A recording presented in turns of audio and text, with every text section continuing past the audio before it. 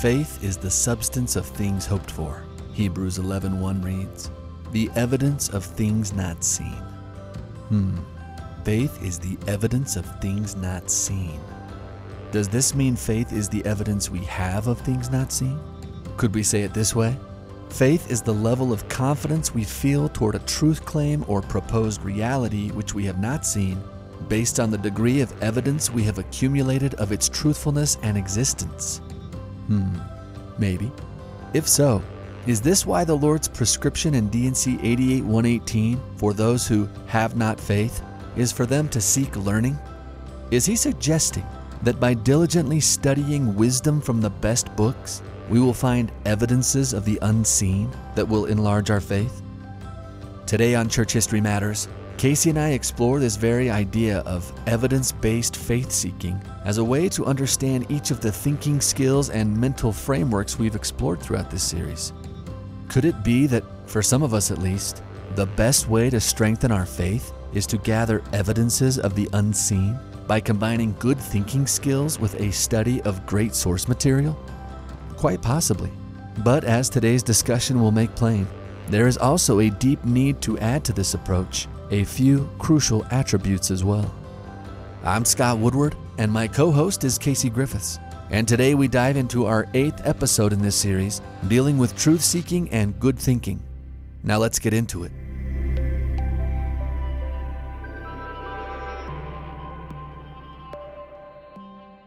All right. Hello, Scott. Hey, Casey Griffiths. What's going on, my brother? I'm doing great. Awesome.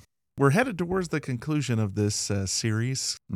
Yeah, trying to land the plane here pretty soon. We've taken a little break from talking about any one specific historical episode and just tried to be a little more meta, right? Just kind of thinking about how to think about some of these complex doctrinal and historical issues. It's been fun.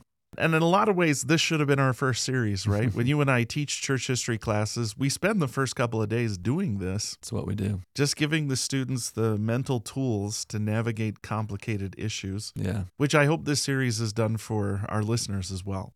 Yeah, it's so helpful when you have this common language to fall back on, right? And say, hold on, let's talk about the assumptions underneath that. Or, hold on, let's three-lens that statement. Let's look through the doctrinal lenses and think about that. Yeah. And when you can kind of build that shorthand into a class or into a course, it's like so awesome, so helpful. It's definitely the whole teach a person to fish rather than give them a fish kind of thing. And I find my students starting to use this language too. They'll come up to me and they'll phrase it like, hey, the three lenses, or am I being flexible enough in my thinking, or is this just an assumption I made? Yeah. Or something like that. Yeah. So it's really useful. Yeah, just recently, we're recording this in October. Where I'm at, it got pretty cold, a little too cold too quickly. And I heard one of my students comment to another student that the cold weather has violated my assumptions, is what she said. They were laughing and just using phrases right out from what we've been talking about in class. She's like, the cold weather's violated my assumptions. And that's why I'm grumpy,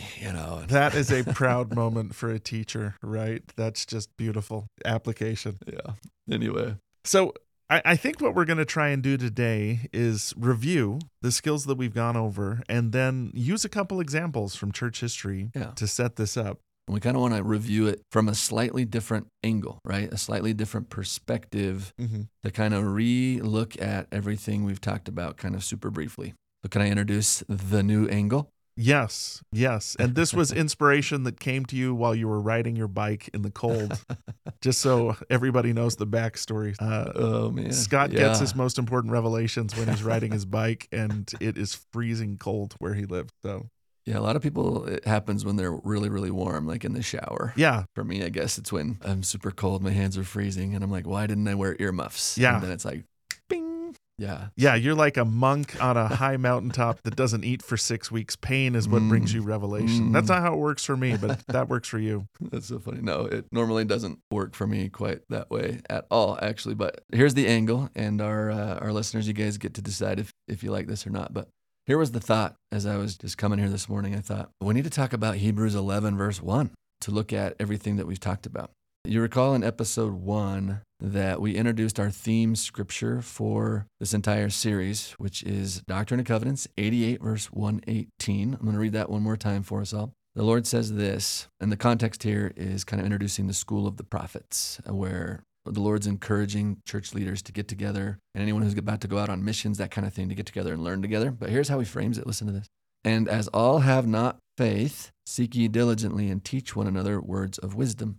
Yea, seek ye out of the best books words of wisdom, seek learning even by study and also by faith. And we marveled a little bit in episode 1 about how interesting this is, right? Where the Lord is saying, I know that not everybody has faith, and I'm okay with that. I'm not bothered by that. Mm-hmm. And in fact, I have a prescription for that. And it is that you hit the books together with like-minded seekers who are trying to learn and develop their own wisdom and bolster their own faith. Like, the solution to not having faith is learning, to seek learning diligently in a interdependent way with other seekers from the best sources, right? He calls it the best books. We've been calling that the best sources. Yeah. What struck me this morning as I was riding my bike here was, as all have not faith. Scott, remember Hebrews 11, verse 1, what it says about faith? And so let me just read that verse as maybe a companion theme scripture for this series. Mm-hmm. Hebrews 11:1 is the first time I'm aware of in scripture where faith is defined. Mm-hmm. It says this: faith is the assurance of things hoped for and the evidence of things not seen. Faith is the assurance of things hoped for and the evidence of things not seen. We've talked about this a little bit when we talked about the three witnesses way back in that series, when we were talking about the Book of Mormon translation. We're struck by this idea that God is actually into certain types of evidence. He doesn't want us just to go along blindly trusting. Right. Joseph B. Wirthlin once said, often what passes for faith in this world is little more than gullibility. And that's not the kind of faith the Lord's talking about when he says, as all have not faith, seek learning. He's not saying, just not enough gullible people in this church. We need to, that's not what he's saying. We have Elder Orson Pratt saying, true faith is founded on true evidence. The greater the evidence, the greater will be the faith resulting from that evidence. We have Elder Talmage, one of my favorite quotes. From trustworthy evidence, rightly interpreted, true faith will spring. The foundation of faith in God is a sincere belief in Him as sustained by evidence. Mm-hmm. So that, combined with D&C 88, has just got me thinking. As all have not faith or evidence of the unseen world, the unseen things, learn. Learn deeply from the best sources. So I'd say it like this. I just wrote this out this morning. Faith is the level of trust and commitment we feel toward a truth claim based on the degree of evidence we have of its truthfulness and reliability. Mm-hmm. So the Lord's saying, as all have not faith, seek diligently from the best sources to find evidence upon which to base your faith. And a lot of what this series has been about, Casey, right, has been this question of like, how do we handle and evaluate evidence? Yeah. Right. What mental moves are made by intelligent, critically thinking Latter-day Saints whose faith is strengthened rather than damaged by diving deeply into our church's history and doctrine? I think it has a lot to do with how they handle and evaluate evidence. Mm-hmm. What frameworks of thinking do they use when approaching scripture and history is really a question about how do they handle and evaluate evidence. And so I think it might be fun just for a few minutes today to go back through each of the skills we've been talking about just briefly and talk about them through the framework of evidence, evidence-based, faith-strengthening learning. How's that sound? Yes. Let's do a quick review of some of the skills we went over. We went over so much stuff. I'm trying to think of where to start. Where do you want to start? Yeah, well, let's see. Episode 2, we talked about the 3 lenses of evaluating doctrine, right? Right. And coming from, this Hebrews 11 verse 1 angle, we can ask it like this. How do you evaluate evidence for a doctrinal truth claim so that you can have confidence or lack of confidence in its truthfulness? Mm-hmm. And we talked about, right, you need to go to the scriptures and look for consistent repetition in scriptures to make sure that you're understanding that doctrine correctly and that it's substantiated there. Look for repeated teachings by the prophets, and then look for confirmation by the Holy Ghost. And then we sort of pickleballed that back and forth in our 3rd episode, right? We played around with different truth statements. What we were essentially doing was saying, what evidence do we have scripturally in the words of the prophets and by confirmation of the Spirit that X, Y, or Z is true? So in other words, how much faith might you have in that based on the evidence? Mm-hmm. I just really like this idea of evidence of things not seen, because growing up, I thought that means you believe in something you can't see, and that's faith. But that's not what he said. He said, faith is the evidence you have of the unseen thing. It doesn't mean you can't see the evidence. You can see the evidence, But what you can't see is the thing the evidence points toward. Right. I like the analogy I share with my students of like, you're going on a hike, you see a smoke billowing up over yonder hill, and you can kind of smell burning wood, and you see someone zipping towards you on their four-wheeler, panic look on their face, and they're saying, hey, there's fire over there, turn around, go the other way, there's fire. You have that old saying that where there's smoke, there's fire, right? Right. We can't see the fire, but we can see the evidence of the unseen thing, right? Smoke, smell, panicked four-wheel rider coming at you, like these would be evidence of the unseen thing. So you're not gullible for believing there's fire on the other side of that hill. You've evaluated the evidence, and then you've calibrated a certain level of confidence about that truth claim based on the evidence. Right. And since we can't see God right now, we can't normally see angels, we don't often have our own personal visions, we don't know Joseph Smith personally. What we've been doing and what we need to do as we evaluate doctrine and church history is just look at the preponderance of evidence so that we can calibrate a level or degree of confidence, faith toward that truth claim. So doctrinally, that's how we did it. With the three lenses, we played around, we pickleballed that in episode 3. We're just looking for how do you get at doctrine and how can you be confident in the evidence? Right. And part of the utility of the three lenses, the scriptures, the prophets, and the Spirit, are to basically say you don't have to defend stuff that the church doesn't actually teach.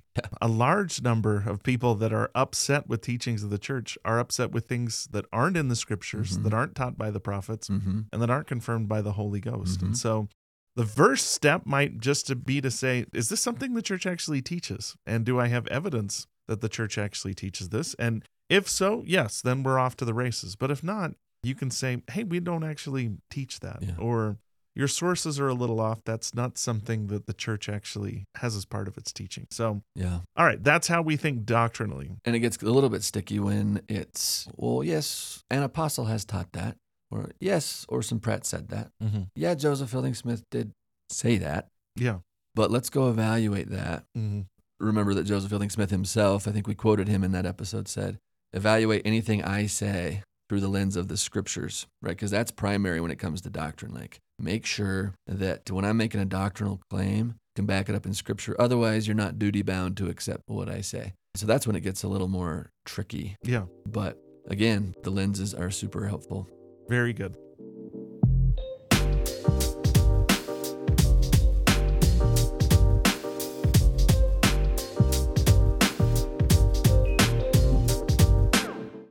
All right, second thing that we talked about was how to think historically. And this one we pointed out, hey, this is the methodology that trained historians use. And before we get upset about some historical source, we need to ask ourselves, hey, does this actually hold up to this test? So we had 5 questions we asked there. Number 1, how close is the source to the actual event? A primary source is going to be better. Someone that was there that actually saw it happen. A lot of times people freak out over things that are secondhand, third-hand, fourth-hand, totally made up, to be honest with you. Yeah. Second was how much time passed before it was recorded. So when was it written down? And are we willing to basically say a person can be well-meaning but still forget or mush together details and have problems? So when was it written down? Did you say moosh? Moosh. Yeah, because... okay, that's a new academic term I'm not familiar with. I like it. But... Oh, you haven't visited England where their number 1 side dish is literally called mushy peas. And I was like, what are mushy peas? They said they're peas that are all mooshed. I was like, that doesn't sound good. They're like, welcome to England, pal. None of our food's good. So sometimes people do with memories what the British do with peas. They moosh it. It gets a little soft and mushy. Very good. Okay, good. Number 3 is what's the motive of the person telling the account? Is the person overwhelmingly anti-church? Or, we talked about this too, is the person overwhelmingly pro-church? Is there objectivity in what they're stating? Are they trying to tell the story in a balanced way? Or is it clear that they totally hate somebody or they totally love somebody? Yeah. And that's skewed the way they're telling the story. Yeah. Number 4 would be how factual or opinionated is it, which would be another way of saying, hey, does it line up with what we know? Does this line up with other facts? And does it work in that sense? And then number 5 is how does it compare to other accounts? Super important. We have multiple accounts of a number of key events in the church rather than just going with what this one person says, let's pull back and look at what every person says and then evaluate the evidence. Like one of the examples we used here to just run through this was someone questioned the testimony of the three witnesses, said that Martin Harris had told them they saw the plates like the way you see a city from a distant mountain. Yeah. Well, that was a secondhand account, right? Stephen Burnett. It was recorded fairly close. Well, it's not recorded close to the time the witnesses met. It's 8 years after. But Stephen Burnett also has questionable motives. He's upset. He's angry. He's in the process of leaving the church, and it comes across as very opinionated.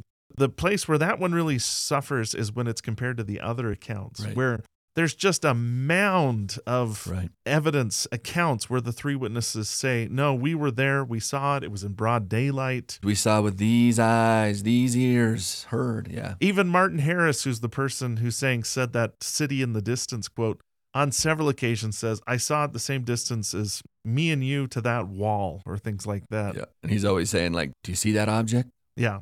Well, just as sure as you see that object, so sure did I see the plates and the angel, right? Yeah. He's emphatic that he saw so clearly as you see my hand, or as clearly as you see that tree, or as clearly as you see the sun shining in the sky. I mean, he has all these cool comparisons. That's very different than what Stephen Burnett is saying, like a city through the mountain. Yeah. So because Stephen Burnett is secondhand, because he clearly has ulterior motives, and because we just have a mountain of other evidence that goes against what he says, we'd have to brand his account as an outlier. Yeah. The other thing I would emphasize is Stephen Burnett isn't saying Martin Harris denied his testimony. Right. Stephen Burnett was saying, oh, his testimony isn't what I thought it was, but it's so contradictory to what everyone else said that were primary source participants that we have to kind of set it aside and say, that's probably not accurate. Yeah. So that's how we think historically. And that's crucial, right? Like, as all have not faith, seek ye diligently from the best sources. And what you just showed us is a cool example of that. Like, how do you evaluate a Stephen Burnett antagonistic account about Martin Harris? It's like, well, you do it like that. You do it like that. You look at all the other sources. You're looking at his motive. You're looking at all the things. Like, this is how intelligent, critically thinking Latter-day Saints handle and evaluate evidence. And that evidence becomes evidence of the unseen. We weren't there. We didn't see the angel. We didn't hear the voice. We didn't see the plates.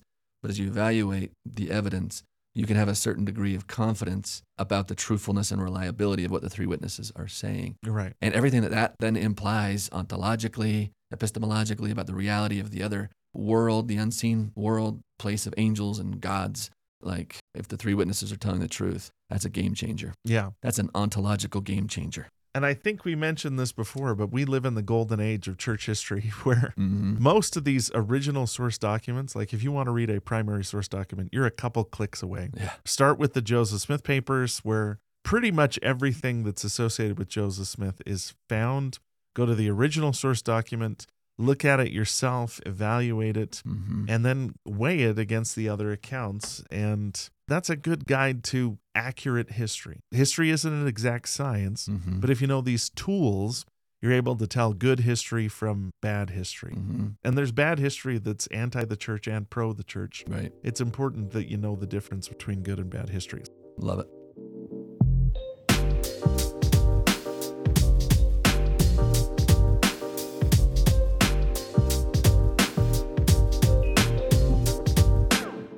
I think the next skill was mental flexibility. Yes. So walk us through mental flexibility. The skill of mental flexibility is the ability to identify your own assumptions that you think about a thing, and then challenge those assumptions, and then modify those assumptions in light of new information after humble and honest analysis, right? So we invoked a lot of Adam Grant. We like him as a thinker. He talked about rethinking being a skill set and also a mindset, that intelligence is often thought of as the ability to think and learn, but he says it's just as important to think of intelligence as the ability to rethink and to unlearn. And we invoked, I think, Master Yoda at that point, that you must unlearn what you have learned. So this cognitive flexibility is a skill set and a mindset that helps us avoid the dangers of fixed thinking, especially as it applies to our understanding of God and prophets and the church. Then we try to illustrate that with some examples of fixed thinking people in church history and how their testimonies got rocked. We did some simple ones like Joseph Wakefield leaving the church after seeing Joseph Smith playing with kids. We did some more complex ones with Ezra Booth and others. But the point is that your assumptions are definitely going to be violated. That's just part of learning. Our assumptions are going to be violated at some point, either by something someone says, by some historical fact we learn, by some doctrinal thing that we thought was true, but we find out later is not quite what we thought. And the question now is, are you in a position mentally, can you make the mental moves to reevaluate, rethink, and reform and come to a better, more solid place in your understanding? Like, how do you evaluate the evidence when your assumptions are violated? What mental moves will you make? Will you ask the right questions? We talked about how this is kind of hard, right? It's kind of hard because it takes humility. None of us like to change. We don't like discomfort, and change is uncomfortable. But those who are willing to do this, my experience is you always land in a better place when you're willing to do this. Just to go back to the example of Ezra Booth, we cited Ezra Booth, who was converted when he saw Joseph Smith perform a miracle. Mm-hmm. Joseph Smith heals Elsa Johnson's lame arm. And it seems like Ezra Booth's assumption was that was going to be the norm, when in reality, miraculous healings like that are the exception, not the rule. Then Ezra goes on this journey to Zion, which is longer and harder than he thought it was going to be. Mm-hmm. It seems like he wasn't able to make the adjustments to say, hey, maybe building Zion is going to be a challenge. It's going to take a long time. And finally, Ezra Booth had personal issues with Joseph Smith. Mm-hmm. And it seems like he couldn't get past the mental hurdle of prophets are human. They sometimes make mistakes. Yeah. They sometimes make hasty judgments.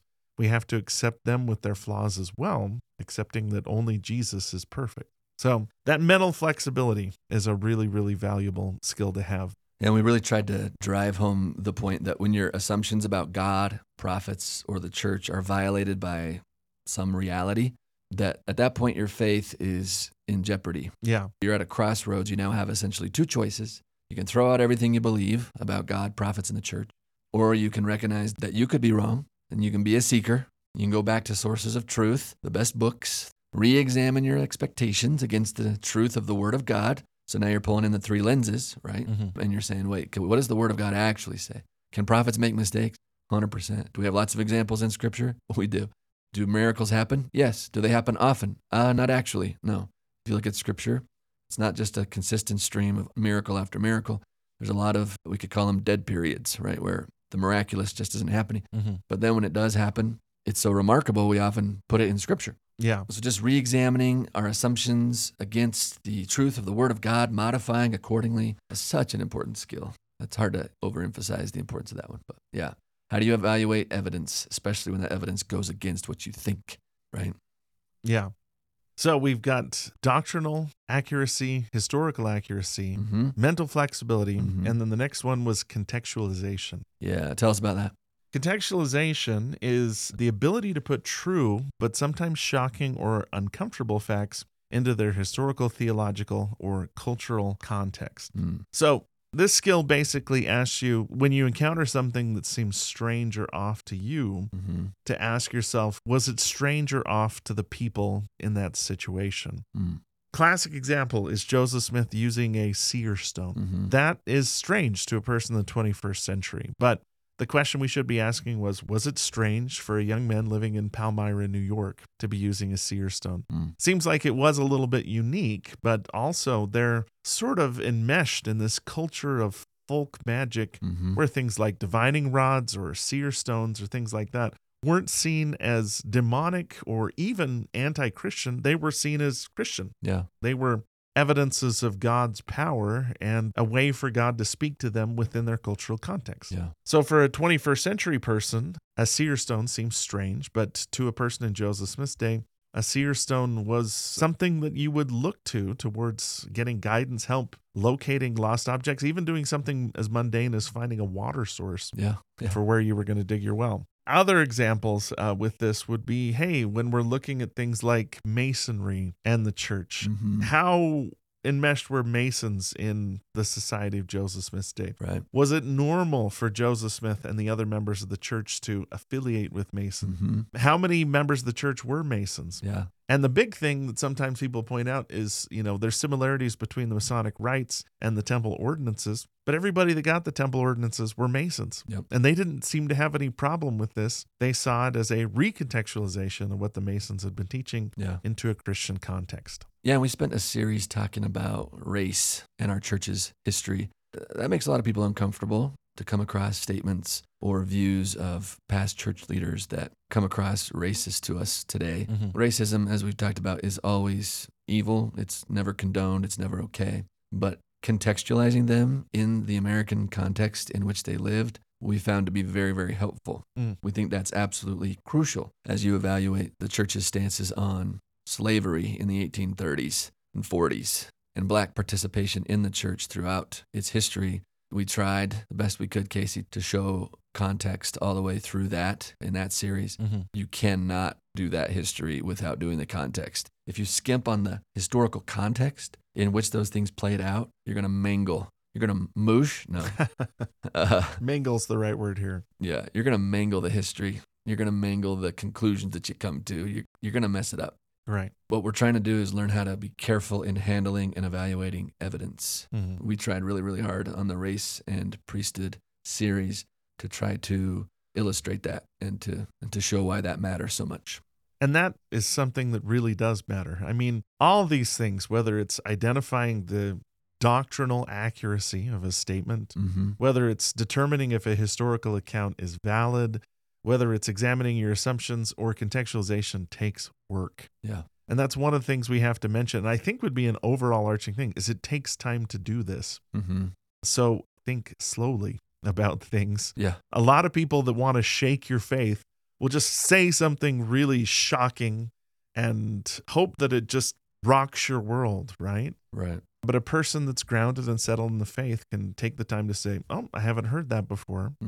Let me have a little while to process and contextualize it.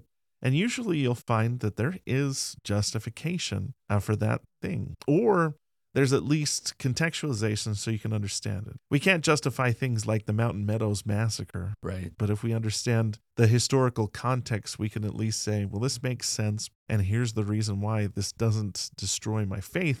It's something that could enhance my faith. It's something that could help me avoid some of the mistakes that people have made in the past. Yeah, it's a shameful thing in our history, but that's not a deal breaker to our faith. Yeah. It doesn't nullify the truthfulness of the Book of Mormon or the Restoration. It's a powerful learning episode for us to be more wise than those folks were.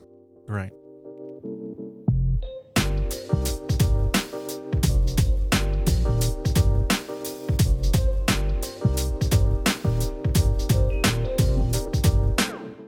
So now that we've kind of laid out this toolbox of truth, we're going to give you a few scenarios as to how different individuals handled a challenging time. And for that, we're going to go to one of the most challenging times in the history of the church.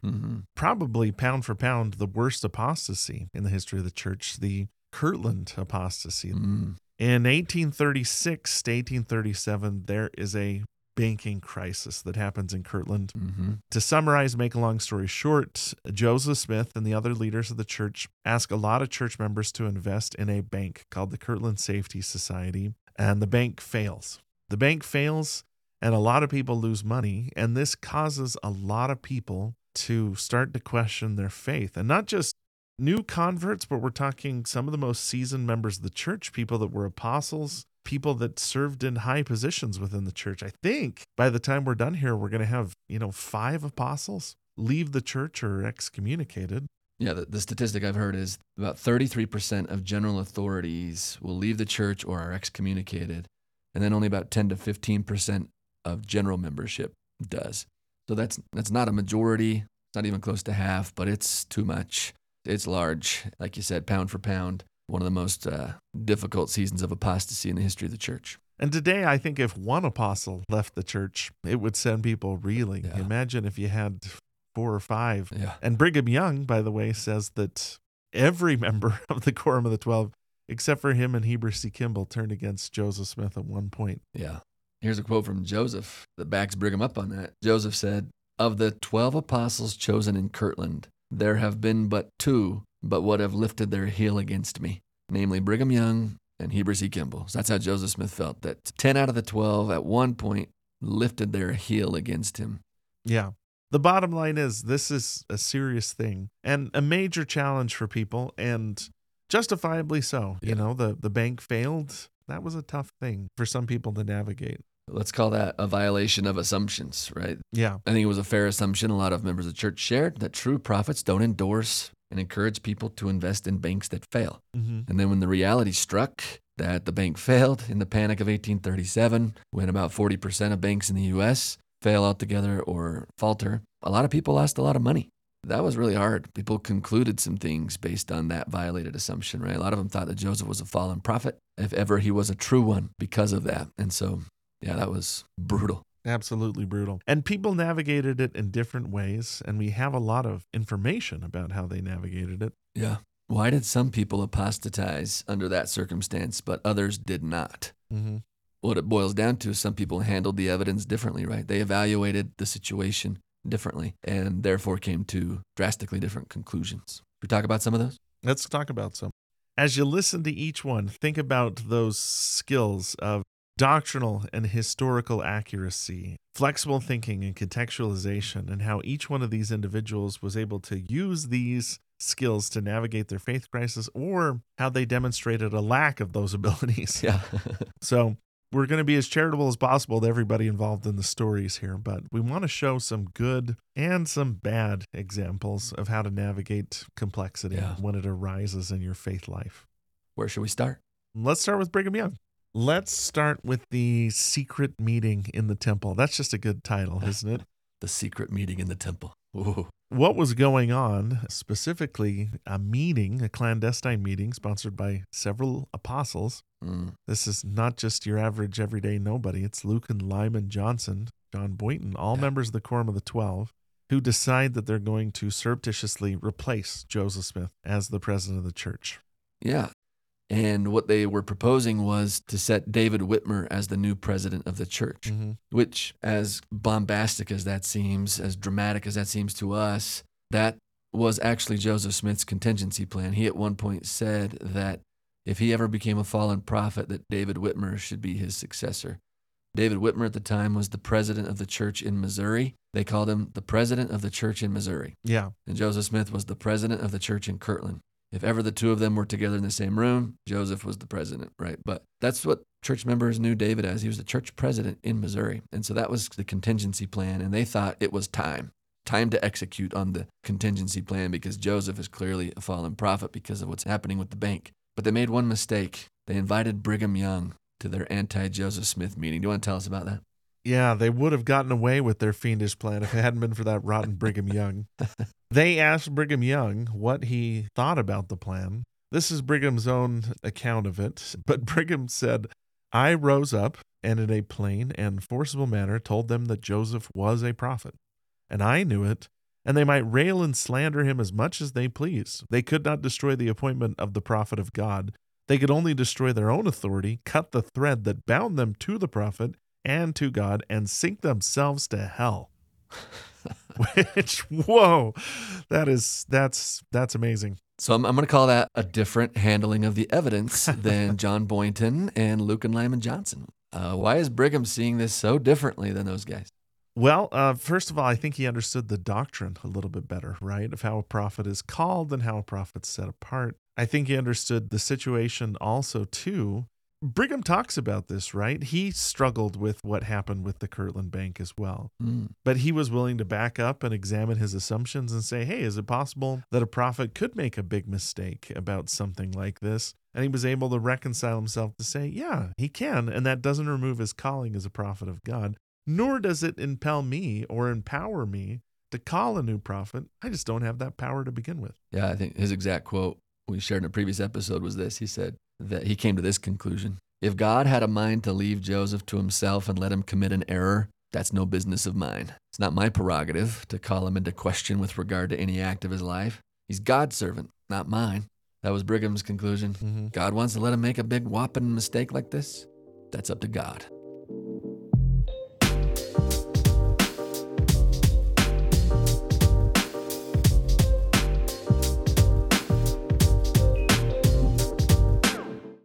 Who do you want to do next? Let's do Parley P. Pratt. Okay. Because I love Parley P. Pratt. He's my hero. Like, I just love the guy. He's my favorite. He's awesome. But this is a time when he falters. He struggles and lifted the hill against Joseph, if you will. He lifted his hill against Joseph. So here's his own account. He says, there were jarring and discords in the church in Kirtland, and many fell away and became enemies and apostates. There were also envyings, lying, strifes, and divisions, which caused much trouble and sorrow. And at this time, I also was overcome by the same spirit in a great measure, and it seemed as if the very powers of darkness which war against the saints were let loose upon me.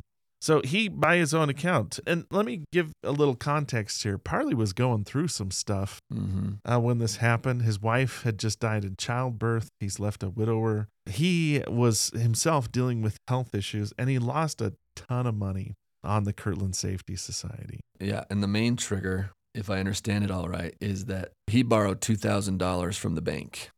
And Joseph apparently said that Parley would not get hurt in that deal. But then what happened was that Joseph sold his loan to the bank, and now Sidney Rigdon shows up and says that he needs to pay it. And he says, I can't pay it. And Sidney says, well, then give up your land. And he says, well, then I have to give up my house too. And Sidney says, yeah, probably. And he says, well, then I'm going to get hurt in this deal. So Joseph lied, right? So he was incensed. He felt like Joseph was guilty of extortion and taking advantage of him and needed to repent of his greed and covetousness. He writes that in like a letter that kind of starts circulating, like his grievances against Joseph Smith, calling Joseph to repentance for his greed and covetousness, because Parley was getting hurt in a deal that Joseph had assured him he would not get hurt in, I think are the particulars here. And I mean, this is completely understandable, right? $2,000 was a significant sum of money back in 1837. He's going through emotional and personal turmoil, and he gives a pretty severe speech against Joseph. Yeah. In fact, that letter that Parley wrote, it was to Joseph Smith and Sidney Rigdon. And in his own words, he says he wrote it, quote, in great severity and harshness, censuring them both in regard to certain business transactions that I just described. Parley later explained that, quote, this letter was written under feelings of excitement and during the most peculiar trials. I did not, however, believe at the time, and never have believed at any time before or since, that these men were dishonest or had wrong motives or intentions in any of their undertakings, either temporal or spiritual. That's interesting. He just thought they blew it. They made such a gaffe of a business mistake in which he was getting hurt, calls him out. So how does Parley make it through this faith crisis? Well, there's a little convert from Toronto, Canada, a little British immigrant who Parley had only converted about 6 months before. He shows up in Kirtland, and he, among others, meets with Parley P. Pratt. This is what he says to Parley. He says, I'm surprised to hear you speak so, Brother Parley. And I wish I could do this in a British accent, but I know I'd butcher it, so I'm just going to do it normal. He told him, before you left Canada, you bore a strong testimony to Joseph Smith being a prophet of God and to the truth of the work he was inaugurated. You said you knew these things by revelation and the gift of the Holy Ghost. You gave me a strict charge to the effect that though you or an angel from heaven was to declare anything else, I was not to believe it. Now, Brother Parley, it is not man that I'm following, but the Lord. The principles you taught me led me to him. And now I have the same testimony that you then rejoiced in. If the work was true 6 months ago, it's true today. If Joseph Smith was then a prophet, he is now a prophet. Boom. Who is this little convert, Casey? This little English convert is John Taylor, the third president of the church. Shoot. This and a number of other things kind of causes Parley to reboot, might be the right word. Yeah. He eventually goes to Joseph and asks forgiveness and reconciles, doesn't he?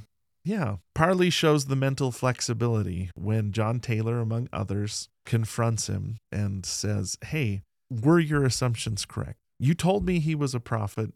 Does the bank failure and your financial losses discredit that statement, or is he still a prophet? So in this case, Parley's checking his assumption. He had made the mistake of saying a prophet can't make mistakes. And now John Taylor and others are causing him to kind of mentally reevaluate and be flexible when it comes down to it, to the point to where he asks for forgiveness. Yeah. If you are blessed to have in your life a John Taylor-like friend, count your blessings, right? Someone who can tell it to you straight, but in love like that is so powerful. And I should mention parenthetically here, John and Parley are best friends for the rest of their lives. Yeah. They write each other poems on Parley's 50th birthday, which that's not I mean, Scott, you're my friend, but I don't think I'd ever be like, hey, man, I wrote you a poem. So this builds their relationship, and I think in the end becomes a benefit for Parley. He stays in the church and is faithful to the end. Yeah, so why did John Taylor evaluate the evidence so differently when he heard everything that was happening, you know? How was he thinking? How was he processing all this? What framework was he looking at, right? Mm-hmm. So those are all the right questions to ask as you're going through this. Not everybody's apostatizing when confronted with the same information. Some people are handling it differently. Yeah.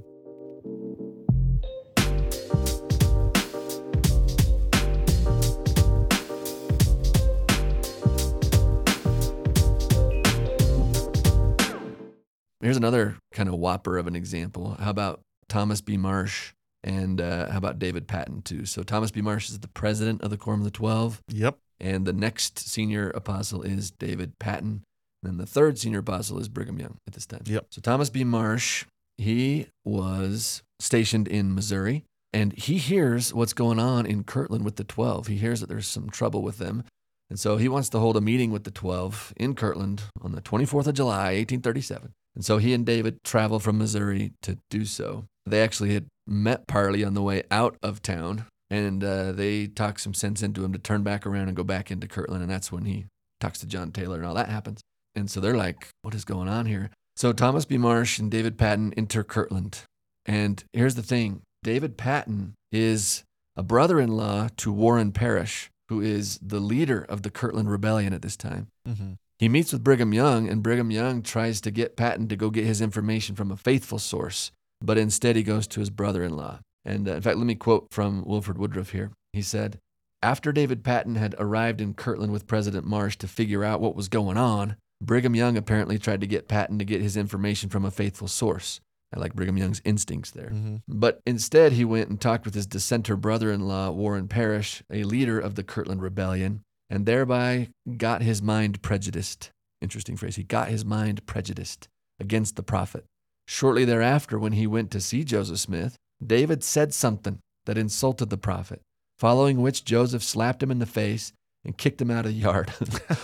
Brigham Young later said, quote, "This done David good." We're not sure exactly what David said, but he said something so profoundly offensive to Joseph that's the reaction it elicited from Joseph. And David later apologized and was reconciled to the prophet. Mm-hmm. There's one source I'm aware of that suggested that David had also talked to Oliver Cowdery that summer and asked him about accusations of Joseph committing adultery with Fanny Alger. You know, we know that Oliver insinuated that was true. I'm just kind of putting some pieces together here. I don't know for sure, but given Joseph's reaction to David's insult, I wonder if David confronted Joseph about that, such as whether or not he had, committed adultery with Fanny Alger, and if he told Emma about that or something like that. I can imagine some sort of affront on that level, eliciting that kind of reaction. But David recognizes pretty quickly that he messed up there, and he will go back and be reconciled to Joseph. So David's lifting the heel against Joseph doesn't last very long at all. But Thomas B. Marsh, that's a different story. Do you want to tell us about what happens to Thomas? Yeah, Thomas B. Marsh, by the way, referenced in section 112 of the Doctrine and Covenants. Yeah. A revelation given specifically to Thomas B. Marsh, because he's mad. Thomas B. Marsh is mad that Joseph sent Heber C. Kimball and Orson Hyde on a mission to England. Why would he be mad about that? Yeah, Thomas is the president of the quorum. He feels like, hey, this is my job. How dare you interfere in what I'm doing? And there's some phrases here that you'll recognize. One of them got turned into a hymn. The Lord counsels him. This is Doctrine and Covenants 112, verse 10.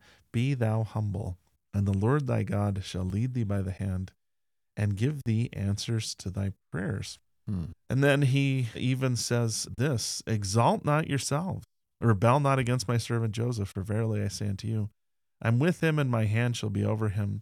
And the keys to which I have given him unto you, word, shall not be taken from him till I come. And I should mention here, too, Thomas B. Marsh is also known for the famous milk stripping story. Yeah. Where his wife got mad because someone was stealing, the really nice cream from their milk. Wait. I thought his wife was the one stealing the cream. Oh, his wife was the one stealing the cream, you're right. Yeah. And that does happen. That does happen. But I want to mention that's an oversimplification Yeah. of what happened. That incident, but primarily what's happening here, caused Thomas B. Marsh to struggle a little bit. Wait. So the thing that caused Thomas B. Marsh to have issue with Joseph was the fact that Joseph sent Heber C. Kimball and Orson Hyde on a mission to England without consulting with the president of the Quorum of the 12, without talking to Thomas B. Marsh. Mm-hmm. And that he felt like Joseph had overstepped his bounds, or he'd interfered somehow with Thomas B. Marsh's business. Is that kind of basically the main trigger here? Yeah. And the two stories, the cream stripping story and this story, both have one common element, which is pride. Okay. That, if you're going off this story, Thomas was mad because I'm the president of the Quorum of the 12. These people are my responsibility. How dare you, the president of the church, give them an assignment without consulting with me? In the cream stripping story, it's how dare you question my wife's integrity. I think the famous quote from that story, and again, it's a secondhand source, is, I will stick with my wife even if it means I go out of this church. And unfortunately, he does. He does apostatize a couple months later. And he's gone for a while, isn't he? Hasn't he gone for like 19 years? 19 years. And he does, to his credit, come back after 19 years. In fact, he comes back. He comes to Utah. He's buried in Utah. And he even is given a chance to speak in General Conference. Brigham Young is the president of the church at this time, and he allows Thomas B. Marsh to get up. And Thomas B. Marsh actually diagnoses his own faith crisis, kind of walks us through what happened. He said, and this is the recorded discourse, I frequently wanted to know how my apostasy began. And I've come to the conclusion that I must have lost the Spirit of the Lord out of my heart. The next question is, how and when did you lose the Spirit? I became jealous of the prophet, and then I saw double and overlooked everything that was right and spent all my time in looking for the evil. And then when the devil began to lead me, it was easy for the carnal mind to rise up, which is anger, jealousy, and wrath. I could feel it within me. I felt angry and wrathful, and the Spirit of the Lord being gone, as the scriptures say, I was blinded, and I saw a beam in Brother Joseph's eye, but it was nothing more than a mote. And my own eye was filled with a beam, but I thought I saw a beam in his, and I wanted to get it out. And then he says, and his brother Heber, this is Heber C. Kimball, says, I got mad, and I wanted everyone else to be mad. I talked to Brother Brigham and Heber, and I wanted them to be mad like myself. And I saw that they were not mad, and I got madder still because they were not. Brother Brigham, with a cautious look, said, Are you the leader of the church, Brother Thomas? I answered, No. Well, then, said he, why don't you let that alone? So he handled this with anger. Right. And the anger came because of his jealousy. Right. That's really interesting, right? So the facts of the matter are that Joseph Smith sent Heber C. Kimball and Orson Hyde on a mission, which D&C 112 says is the prerogative of the First Presidency. They can do that without consulting the president of the 12. But Thomas interpreted those facts in a way that led to his faith crisis, primarily, it sounds like, because what D&C 112 diagnosed, right? When it said, be thou humble and don't exalt yourself against Joseph. And by his own admission, he says, I didn't do that. I was prideful. I was wrathful. I was mad. And that was because I was jealous. Interesting how those different things like anger, jealousy, wrath can warp your perspective of the reality of the situation. Right. And in that warped perception, you do things and think things and make decisions that, in Thomas B. Marsh's case, he regrets deeply. Drive him out of the church, right? Drives him out of the church. The thing that resonated with me is when he says, I got mad and I wanted everyone else to be mad. That sometimes that's the pattern, that something shakes you, and so you feel like you have to shake other people.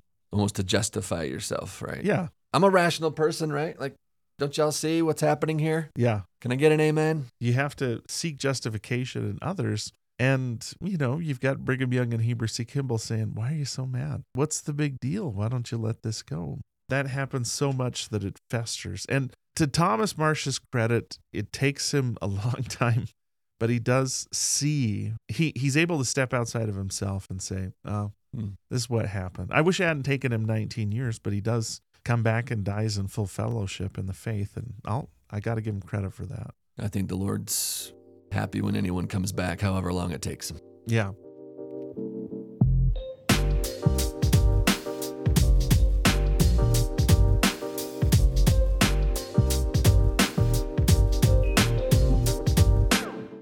So now that we've talked about 3 examples, let's go back to our 2 positive examples. That's Heber C. Kimball and Brigham Young. Yeah. And they actually talk a lot about this, maybe talk about the Kirtland apostasy more than anybody else.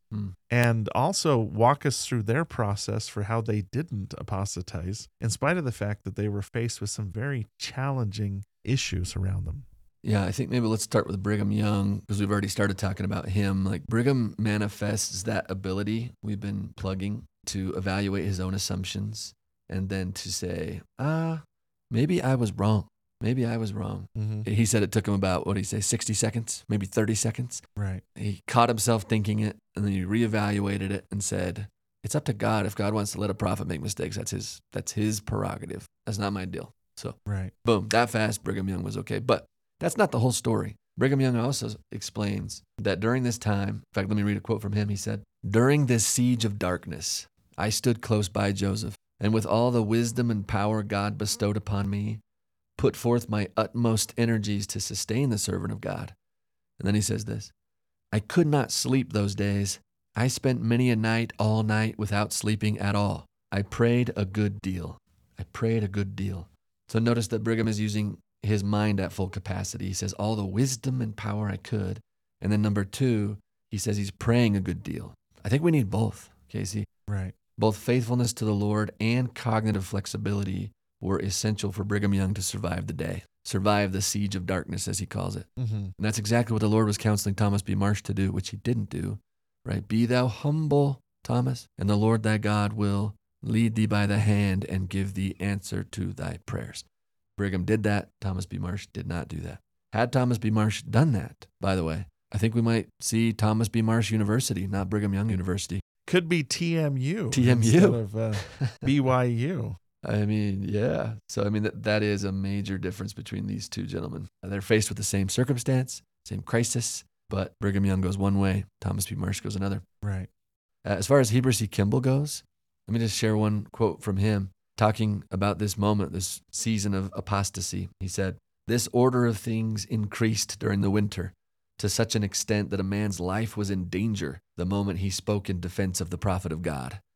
Some people feel like that today. They feel like if they speak up in defense of the prophets, like they're going to get mobbed, if not physically, at least on social media or whatever, right? Like, yeah. Speaking in defense of the prophet of God can cause you to lose some social points. But in Heber's situation, he says it was physically dangerous. Right. So then he goes on, he says, "The only consolation I had was in bending my knees continually before my Father in heaven and asking him to sustain me and preserve me from falling into snares and from betraying my brethren as others had done." Close quote. Wow. So I love that he's saying, like, I recognize I could fall. I saw my brethren falling. I saw them falling into snares, and I prayed my heart out that the same thing would not happen to me. So there's that humility again. Mm-hmm. And maybe we haven't emphasized this enough throughout this series, that all of these skills, these critical thinking skills, these sound thinking skills, this toolbox of, what do you call it? A toolbox of truth. The toolbox of truth. Yeah. All of these work best when you are humble. Yeah. That's what makes you flexible. That's what makes you be able to step outside yourself for a moment and say, maybe I'm thinking about this wrong. Let me go back to the sources and make sure I got this right. Let me reevaluate. Let me examine my assumptions. Yeah. Let me look at the context where you're not putting yourself forward as the world's expert on everything. Mm-hmm. You're willing to say, I'm willing to do a little work if that's what it takes to figure this out. Yeah. And it seems like prayer for Heber and Brigham seems to be the way in which they fostered that humility or maintained that climate in their souls so that humility was there, right? So it's like the twin sisters, prayer and humility go together. Yeah. At least that was the case for Brigham and Heber, and I find that to be true as well. And I'll point out that we're not often satisfied by those Sunday school answers of read your scriptures and pray. Mm-hmm. But those are 2 really critical things when it comes to being spiritually healthy. Mm-hmm. A couple months before this all blew up, everybody had a huge spiritual experience. Everybody was in the Kirtland Temple. The Kirtland Temple's dedication is far and away the greatest spiritual outpouring in the history of the church. It's not like Joseph Smith saw an angel. Everybody sees an angel or has some kind of tremendous experience. And yet those huge spiritual experiences don't seem to have insulated them against the challenges that came when things got rough a couple months later. It seems like it was the small spiritual experiences, the reading, the praying, exercising humility, counseling with people that you trust and that care about you, that was a better protection. I would liken having a huge spiritual experience to eating a big meal, right? But to be spiritually healthy, you can't just eat a big meal every now and then. You got to exercise and eat right and do what it takes so that you're physically healthy along the way. In Kirtland, everybody had a big meal. They saw angels and heard the voice of God. The ones that make it through the apostasy are the ones that are healthy enough to do so along the way. And so Heber and Brigham are great examples of, how the little things that we do every day sustain us more spiritually. There's that old classic quote of, I don't know what I ate 2 months ago, but I know that it nourished me. If you're continually feeding your spirit, you're going to be a little bit more able to handle when bad things happen or new information is presented to you. Yeah. So I like how we're ending this episode and this series. We began this episode talking about faith. As all have not faith, seek learning, even by study and also by faith. Examine the evidence. Faith is the evidence of things not seen. Look at the evidence. And not everybody looks at the evidence the same or comes at the evidence the same way. And so what we've been trying to get under the hood at is, how do those who stay faithful handle and evaluate evidence? What mental moves are they making? But also something we're noticing right now as we're talking about Brigham and Heber is, what attributes do they have that help lubricate those skills and make it so that those skills kind of come naturally? Yeah. And so that's the thing, right? That's the thing. Humility is the thing, and prayer and steady, consistent scripture study and devotion to God, as you're saying, just these meals that are nothing to write home about, these non-feasting, just moments of regular, healthy, spiritual maintenance are super critical as well. Yeah. They're not sufficient, but they're the crucial foundation upon which the critical thinking skills rest and that fuel them. And I would say it the other way around too. Critical thinking skills are not sufficient. You also need the attributes. You need humility. Otherwise, this isn't going to work. And so I think this is really helpful for me to kind of think through all of what we're talking about right now and looking at historical examples and trying to think about this, is that there's more going on here than just, those guys are good thinkers, those guys are bad thinkers, right? Right. Or just, those guys are simple, like humble people, and those guys who leave the church are sophisticated people. Like, no, that's not how it goes. Yeah. There's this combination of attributes and critical thinking skills. There's, on the one hand, private faithfulness to the Lord. Heber C. Kimball said, I bent my knees often during this time period. Brigham Young saying, I prayed a great deal. But then there's the second thing of that cognitive ability to identify their own assumptions and challenge those and come to a better place. Right. In fact, this all makes me think of Jesus when he visited the Americas and he called 12 disciples. In 3 Nephi 18, he says something really insightful that I think is super relevant. Maybe we could end with this. He says to them, kind of looking them in their eyes, he says, watch and pray always, lest ye be tempted by the devil, and ye be led away captive by him. And then a few verses later, he says to them again, verily, verily, I say unto you, you must watch and pray always, lest ye enter into temptation. For Satan desireth to have you, that he may sift you as wheat. Therefore, ye must always pray. I think this idea of watch fits really well with this idea of thinking, metacognition. Think about your thinking. Watch yourself. Watch your thinking. Watch your internal climate, right? Watch what mental moves you're making. Check yourself. Yeah. And then second, pray always. Watch and pray always. Yeah. I like how you mentioned, if you can develop those Christ-like attributes we talk about all the time, and then couple them with these critical thinking skills, I mean, you're just not going to be a good disciple. You're going to be the sort of disciple that can help others work through their issues as well. And you'll be able to navigate the challenges that you face along the way. Mm-hmm. It's a powerful combination. Thank you for listening to this episode of Church History Matters. Next week, we take a pause in our series while we all celebrate the holidays with our loved ones. But when we come back on January 2nd, we are excited to announce that we will be joined by a special guest, Dr. Keith Erickson, a church historian. Casey and I will interview Dr. Erickson about his remarkable book on truth-seeking entitled Real versus Rumor, How to Dispel Latter-day Myths. It's an incredible book, and we look forward to sharing this interview with you. If you're enjoying Church History Matters, we'd appreciate it if you could take a moment to subscribe, rate, review, and comment on the podcast. That makes us easier to find. Today's episode was produced by Scott Woodward and edited by Nick Galetti and Scott Woodward, with show notes and transcript by Gabe Davis. Church History Matters is a podcast of Scripture Central, a nonprofit which exists to help build enduring faith in Jesus Christ by making Latter-day Saints scripture and church history accessible, comprehensible, and defensible to people everywhere.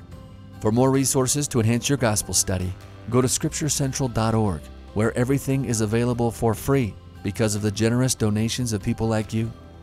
And while we try very hard to be historically and doctrinally accurate in what we say on this podcast, please remember that all views expressed in this and every episode are our views alone and do not necessarily reflect the views of Scripture Central or the Church of Jesus Christ of Latter-day Saints.